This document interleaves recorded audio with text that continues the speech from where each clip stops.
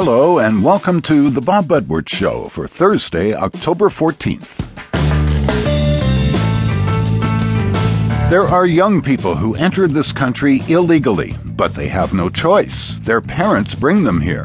By the time they get to high school, they are as an American as anyone else, perhaps fluent only in English, and have no memory of the place where they were born. But at age 18, it's over for them, no matter how good their grades. Without papers, a college education or meaningful employment are nearly impossible. Today we're discussing the DREAM Act, a piece of legislation that has languished in Congress for 10 years now. It's a bill that might help young, involuntary immigrants and put them onto a path to constructive citizenship.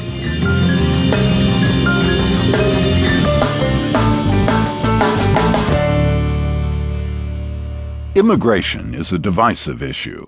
Advocates for reform empathize with poor people from other countries who feel they must cross the border into the United States.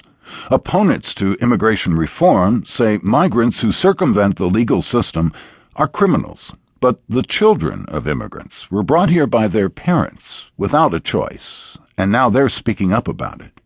With President Obama well into his second year and Republicans likely to regain power in the midterm elections, Latinos see their shot at comprehensive immigration reform slipping away. That's where the DREAM activists have stepped in.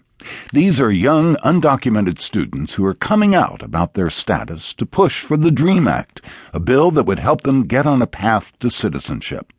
I visited one of these young activists who moved to Harrisonburg, Virginia, when she was 6 years old.